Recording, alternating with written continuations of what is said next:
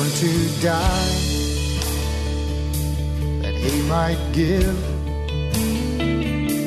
eternal life, that I might live. Welcome to Yankee Arnold Ministries.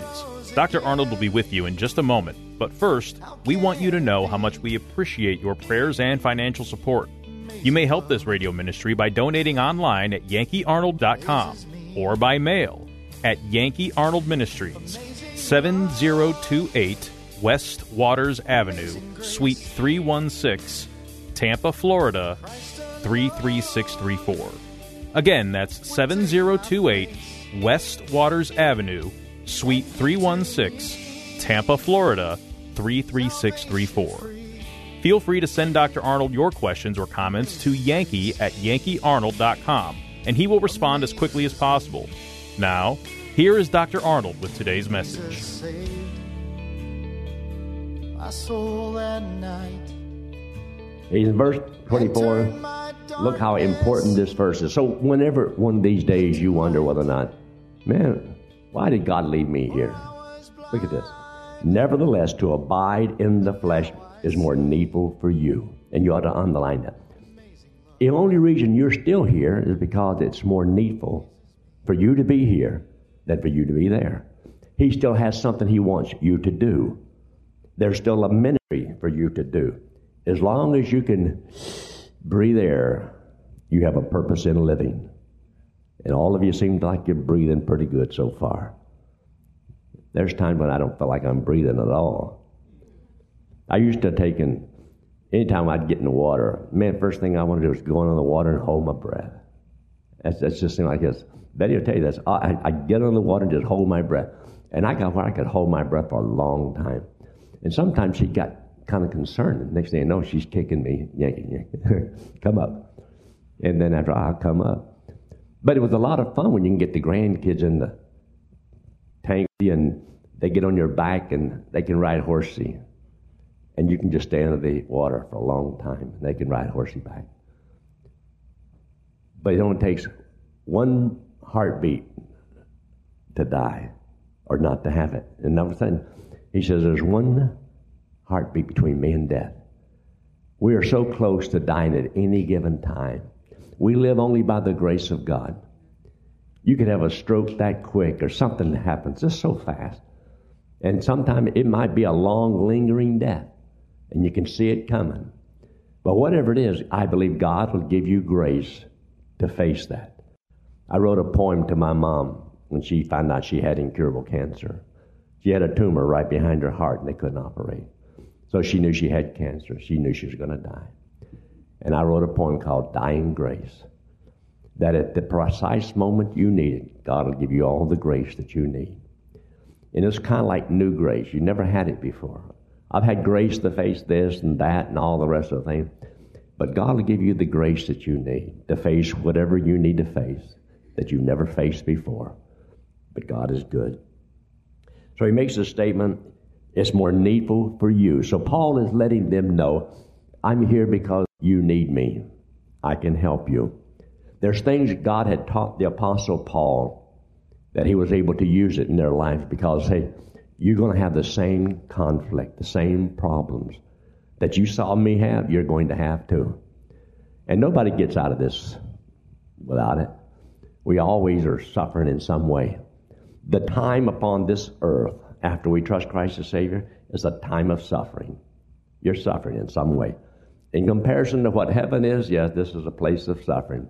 But it says the sufferings of this present time are not worthy to be compared with the glory which shall be hereafter. In other words, it's going to be wonderful when we get to heaven. Look what else he says here in verse 25. And having this confidence, I know that I shall abide and continue with you, all for your furtherance and joy of faith. See, it's not just about you. It's about who needs you. It's so that God can use you for the furtherance of somebody else's faith and their joy. See this word furtherance here? I crossed it up there with that word in verse 12. Paul says, the things that have happened unto me have happened for the furtherance of the gospel. In other words, gave me other opportunities. It's the problems in life that gives you other opportunities. So don't look at them in a bad way, but they're opportunities, because God can use you in times of affliction to learn lessons that you wouldn't have learned no other way. And then that makes you more valuable, because now you can be an encouragement to somebody else who's going through what you went through. And so when he says here that you're rejoicing, in verse 26, you're rejoicing. See, it was, I died here in the flesh, though I would desire to depart and be with Christ, which is far better. But it's more needful that I stay here because you need me. I'm concerned about your faith and you growing in the Lord. I'm concerned about your growth. And so he says in verse 6, that your rejoicing may be more abundant in Christ Jesus for me by my coming to you again. In other words, he told me, he said, I'm coming back to see you. I'm coming to see you again. He said, and I believe that because of your prayers for me, God will deliver me from where I am, and I'll come back and see you again. Now, you see, you can read sometimes, you can read this, and you just read over it and you see words. But to go back and enter into, like the Apostle Paul, where he's at, how he's thinking, what he's going through, and you begin to see things that sometimes I don't think a lot of people see it, because they just either read too fast and they just pass right over it. But to think what he's actually saying. Now remember this, you don't have to know Hebrew and Greek to understand the Bible. You can twist Hebrew and Greek just like you can twist English. Just study the Word. Just study the Word. Get to where you know it, and you can quote the Scripture, because you can see them on the pages, where you get very familiar with it. Now look what he says here in verse 27. Only let your conversation, your behavior, your manner of life be as it becometh the gospel of Christ. In other words, you and I are supposed to live in such a way that enhances the message that we preach. See, I preached a sermon one time called The Man, the Message, the Motive. I thought that was a pretty good sermon. God uses the man, but a man's no good without a message. And so you got to have the man, you got to have the message, and you got to have a motive, and you got to have a method. In other words, what is the method that you're going to use? So my method over the years in giving the gospel has always been the little wallet deal. And I've also used the arm illustration for the two natures. Those two things, I believe, is the best method for salvation and service that I know of. I've never seen anybody come out with anything better than those, so I keep using them. Now, if you know a better way and you don't tell me, I hope you get hiccups. I want the best. I want the best. But he said, only let your behavior be as it becometh the gospel of Christ, that whether I come and see you, or else be absent, I may hear of your affairs, that you stand fast in one spirit, with one mind, striving together, and you ought to underline it, for the faith of the gospel. Another place called and for the sake of the gospel, for the sake of Jesus Christ, for the faith of the gospel. In other words, see, there has to be a motive. Why do you do what you do? Why are you striving? There's got to be something that's bigger and better that drives you through all the tribulations you go through, all the afflictions that you have. Remember, there is a devil, and he's real and he's alive, and he wants to work against you. He wants to keep you from loving the Lord. He wants to keep you from loving souls. He wants to keep you from giving of your time, your talent, your treasures for the sake of Christ. So you know he's going to work.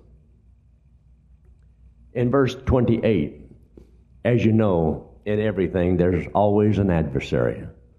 You see, you had to have somebody that, I guess for competition. I made this statement the other night. I'm looking forward to going to heaven. But I'm wondering, how can you have all this joy in heaven without competition? I mean, whenever I play somebody in golf and I win, more the joy that's there. Or, you can outrun somebody, outthink somebody. You can outdo. You got to play horseshoes. Why do you play horseshoes? To win. And it's all about winning. You say, no, it's not how you play. Okay, you do it your way. I want to win. I mean, you watch a football game, it doesn't matter who wins as long as they have fun. No, it ain't. Ask the managers or the owners if that's all they want. We just want those guys out there to have a good time. Yeah, right. They want them to win. It's competitive. Even when they play golf, it's competitive. Ball games, it's always competitive. I don't know what life would be like without the competitive spirit that you have. Want to accomplish something, do something. In heaven, we're going to be perfect. And so because we're going to be perfect in heaven, there's not going to be no devil there. There won't be no battles. What are we going to do in heaven? I don't know, but whatever it is, it ought to be good. God has got to have something really designed that's unique, that makes it heaven. It's going to be paradise. But look what he says here in verse 28. And in nothing, and here's that word, terrified by your adversary. Don't let the devil terrorize you. He makes you live in fear. Some people are afraid to do what God wants them to do because they're afraid. Afraid of what they may say or do or whatever. He says, don't be afraid. Don't worry about that devil. He says, which is to them an evident token of perdition, but to you of salvation and that of God. You are going to have adversaries. There's going to be things that's going to happen where they are, not everybody's for you. You realize what we had to do, try to find a camp. And then even after we found the camp, I called them up and they said, well, we have another group that's coming in. They want to use the cabins. I says, I sent y'all $2,000 deposit for the whole camp. I says, we expect to get the whole camp. And I really appreciate your concern trying to help another group. But we had an agreement. Well, the other group didn't come. Well, we're going to use a zip line. Well, the zip line is not going to be used. And then we were going to have this, the thing you shoot with a gun, paintball. They said, well, all the equipment's gone. See, we were the last group getting this campground. And so they've sold everything, and everything is run down. We got there, and the swimming pool was green. All kind of things, just the trash. The place wasn't clean. All the reasons why you should be upset and just terrible, and you're ready to hang somebody. And so we just patiently just committed to the Lord. By the time a week was over with, we had a good camp, but we had afflictions. We had problems. But we had some good people that were shock absorbers. On a car, you got to have good shock absorbers. And that's why that's good men in a ministry. And see, I get a smooth ride. They're the shock absorbers. And I just kind of steer the wheel a little bit, and what are you laughing about? And that's what you want good men for, so they can absorb all that road shock, and that chuck hole and all that stuff, that where the rubber meets the road. Yeah, I just need to enjoy the ride. Y'all do all the work. So much easier that way. Paul didn't have all the things that we had. I don't know if Paul ever had a camp. I think he missed out. He should have had a camp. But he established churches everywhere and did what he could. And we've got some good people, and God has blessed us. But he says, you're going to have adversaries, people that are not for you. They're not with you. They're not trying to help you. They're always trying to tear down. You're always going to have that. Somebody's got to always say a sharp word, a negative word, negative thought. It doesn't matter, the good that's going on. They always see the black. What I did in college class one day, I had a white piece of paper, and I took my black pen and I put one little black spot on that paper. And I held it up in front of the class. I said, what do y'all see up here? Everybody there saw that little white black spot that I put on that white paper. I says, now stop and think. Look how much white is on this paper. It's got one little black spot. And everybody focused on that one little black spot. They forgot about all the white. They only saw the black spot. And a lot of people, as they go through life, that's all they look for is there's something that's wrong. The one black spot. It won't matter how many good things you did one thing they didn't like. And there'd be people ready to hang you, crucify you. Paul went through that. But now look what he says here in verse 29. For unto you it is given in the behalf of Christ. In other words, for his sake, for his glory, on behalf of Christ. And you ought to underline this. Not only to believe on him, but also to what? Suffer for his sake. See, once you trust Christ as your Savior, all you had to do is trust the Lord. You have eternal life. You're going to heaven when you die. But that's not all he wants. He wants to leave you down here, and your body becomes his body. Ye are the body of Christ. Christ wants to live in your body that he bought and paid for and belongs to him. And because of that, he says, you're going to suffer for the Lord. He has called you to do this. In verse 30, having the same conflict which ye saw in me, and now here to be in me. So what happened to me?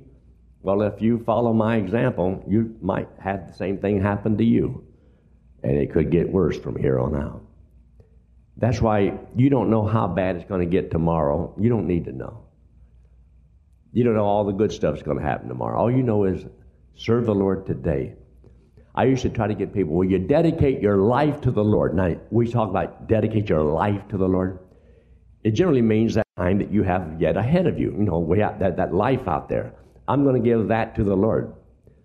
It's easy to dedicate your life that you don't have instead of giving God the day that you do have. You see, dedicate your life to the Lord, but it starts now, and give to the Lord today. And then when tomorrow comes, give to the Lord that day, and then that day. Because I'll tell you, it's so easy to say, flippant, I gave my life to the Lord. Yeah, but you didn't give him this day. And your life is made up of these days, these moments that you have. So serve the Lord faithfully with what you have, where you are, and trust the Lord to open up doors of opportunity for you. And God says that he will bless your life. And that's why he talks about rejoicing. He says, now, it's more needful for me to stay here because you need me. I believe the only reason that I am still here in this old life, this old body, is because I don't believe God is through with me yet. And God gets through with us at different times in our life. And that's when God can just take us on home.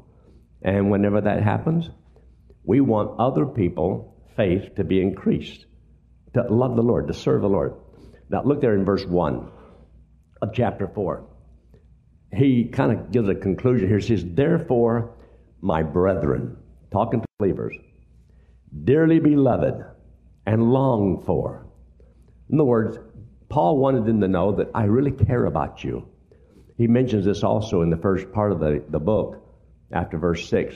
He said, I long after you in the tender bowels of mercy. That means your innermost beings, or you're truly concerned about other people. And he says, and long for my joy and my crown. My joy and my crown. Thessalonians puts it a little bit differently. He says, ye are my crown of rejoicing. That's the people that he has reached for the Lord. In other words, you say, when I get to heaven, I want God to give me all these crowns. Well, it could be the people that you've reached. That is your crown. I don't know. There's another crown I'm going to wear. I don't know. I often wonder how I'm going to wear 5 crowns. I want all 5 crowns. I don't know how you do all that. Or I don't really care. I'm going to let the Lord worry about all the crown business. I just want to serve him with all I have, while I can, until death I do part. And I am desirous to be with Christ, which is far better. But to remain in the flesh, I believe, and you need to believe, I'm needed. There's people that need me. And if they need me, they need you to help them, to encourage them, to strengthen them. They got afflictions, and some of them seem overwhelmed, and they need encouragement. They need you to pray for them. I don't understand all this stuff about how prayer works, but I do believe it works. I believe even at camp, I sensed, and it's hard to explain to people, that God just put a blanket of covering around our whole camp and just protected us. And we had a good camp and enjoyed it.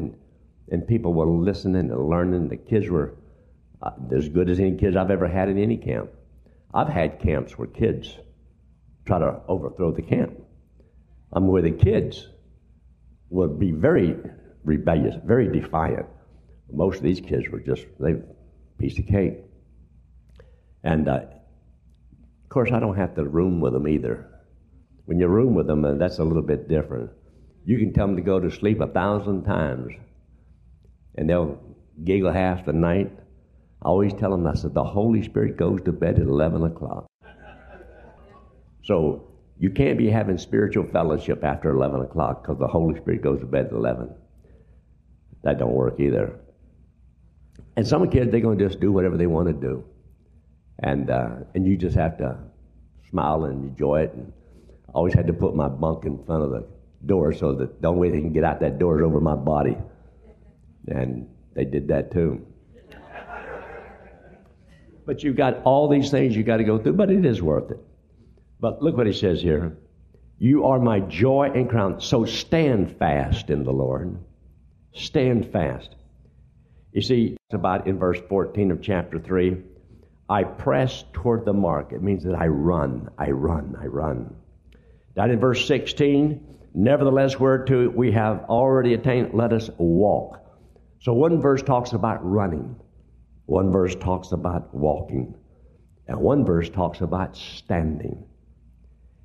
And then verse 5 says, let your moderation be known unto all men, chapter 4. You ought to underline this whole line. The Lord is at hand. So I know that whether I run or whether I walk or whether I stand fast, the Lord is at hand. Because see, when you go through life, you need to know and believe it like this.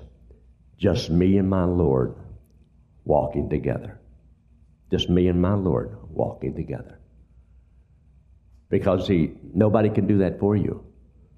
And your wife can be close to you, your husband can be close to you, but there's nothing like the Lord.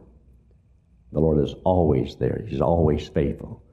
He always wants the best, and He can do anything. He can open up doors, He can close doors. He can bless, and He can beat the tar out of you. You might make your wife mad, and there's consequences to pay. But don't make God mad. Anyway, I guess we'll quit with that. I hope listening to me with my voice like it is, it was endurable. Not enjoyable, but durable. Look up here. This hand representing you and me. God says that He loves us. But we're born into this world with an old sinful nature. It means we sin naturally. You don't have to be taught how to sin. Well, I did. No. Everybody sins. This wallet represents sin. We have all sinned. And because we've sinned, the wages of sin is death. So we have a debt to pay. But God loves us. But He doesn't want us to pay for this sin because that's eternal separation from Him. So the Bible says to go to heaven, we have to be perfect, as righteous as God. None of us are perfect. None of us are righteous. We're all sinners. And God says you cannot save yourself by what you do. We need a Savior. This hand represents Jesus Christ. He's the Lord, God in the flesh. He came into the world because He loves us. Hates our sin because it separates us from Him. So what Christ did for one person, He did for the whole world. Took all the sin of all the world, made one payment, came back from the dead, never has to do it again. They're all paid. And God says, when I believe that He did it for me, He puts this payment to my account. I'm forgiven of all my sins. It's just like I died and I paid for all of my sins. My debt is paid. So I don't have to go to hell and pay for sin because He paid for my sins. And once you accept that payment, it's a done deal, paid in full. That's why I can't go to hell. I can't go to hell today. I can't go tomorrow. I can't go in 10 years. I can never go to hell. He died for my sins. Oh, that's good news. Now, if you'll believe He did it for you, guess what He'll do? He'll save you just like He did me. Everybody gets to heaven the same way. You accept Christ as your Savior or you don't go. Isn't that fair? All you have to do is believe it. Will you believe that He did this for you? Now, you're here this morning, and I don't know if you trust Christ as Savior. And I want you to. I want you to go to heaven. I don't want you to be deceived. I don't want you to think, well, I'm going to do the best I can. Then you don't get it. The best you can do is not good enough. You need a payment for your sin. Christ did that. Will you trust Him as your Savior? Let's pray, shall we? Every head bowed and every eye closed, no one looking around. If you're here this morning and you've never trusted Christ as your Savior, would you trust Him? All I want you to do is right where you're sitting, I want you to talk to the Lord. You see, you don't make a mistake this way. Only the Lord knows your thoughts. He can read your mind. But just tell Him something simple like this. Lord, I'm a sinner. I don't understand it all. But I believe Jesus Christ died on that cross and paid for my sins. Today, right now, this moment, I will accept Jesus Christ as my Savior. And friend, God said if you would do just that much, it's all you have to do, that He would save you from hell, give you eternal life, and you get to go to heaven on what Jesus Christ did for you. Would you trust Him? I'm going to ask you in just a moment to raise your hand. Raising your hand doesn't save you. It just lets me know that what I said made sense to you. And I like to know. So with head bowed and eyes closed, is there anyone at all this morning say, yes, I will trust Christ as my Savior? And preacher, I'd like for you to pray for me. Would you slip it up real quickly and put it right back down? If you've already trusted the Lord, you don't have to do it again. But if you've never done it before, say right now, I will trust the Lord. Would you slip it up very quickly? Put it right back down. Anyone at all? Yes, God bless you, ma'am. I appreciate that. The sign of good judgment. Anyone else? You can put it down. Remember, by trusting Christ as your Savior, He gives you eternal life, and He'll never cast you out and never lose you. You that know Christ as your Savior, has He been talking to you this morning? Are you walking with Him? I want you to serve Him. Our Father, we thank You so much for all You've done for us, especially for the individual that indicated by an uplifted hand that they would trust You as Savior. By doing so, they become your child forever. That You'll never cast them out and never lose them. We ask Your blessings on each person here to help them to understand the value of walking with You, growing up, letting Christ build them into a strong house. We thank You for it in Christ's name. Amen. Would take my place. Do you have to be baptized in water to be saved and go to heaven? Would that make the person who baptized you your Savior? There are at least 5 baptisms in the Bible. Which one gets you to heaven? Pastor Yankee Arnold has prepared just the right book with answers straight from the Bible. The book is called Gospel Driven Man, and Pastor Yankee wants to send it to you free of charge. Simply write to Pastor Yankee at Yankee Arnold Ministries, 7028 West Waters Avenue, Suite 316, Tampa, Florida, 33634, and request the book. Or request by email at yankee@yankeearnold.com. That's yankee@yankeearnold.com. Thanks for listening to today's broadcast. We pray that today's message was a blessing to you and your family. You may help support this radio ministry by donating online at yankeearnold.com or by mail at Yankee Arnold Ministries, 7028 West Waters Avenue, Suite 316, Tampa, Florida, 33634. Friend, one day it will happen. The trumpet will sound, and we will be changed, caught up to meet the Lord in the air. So live today and every day, believing that the Lord is coming soon, and just keep looking up. Amazing grace amazes me.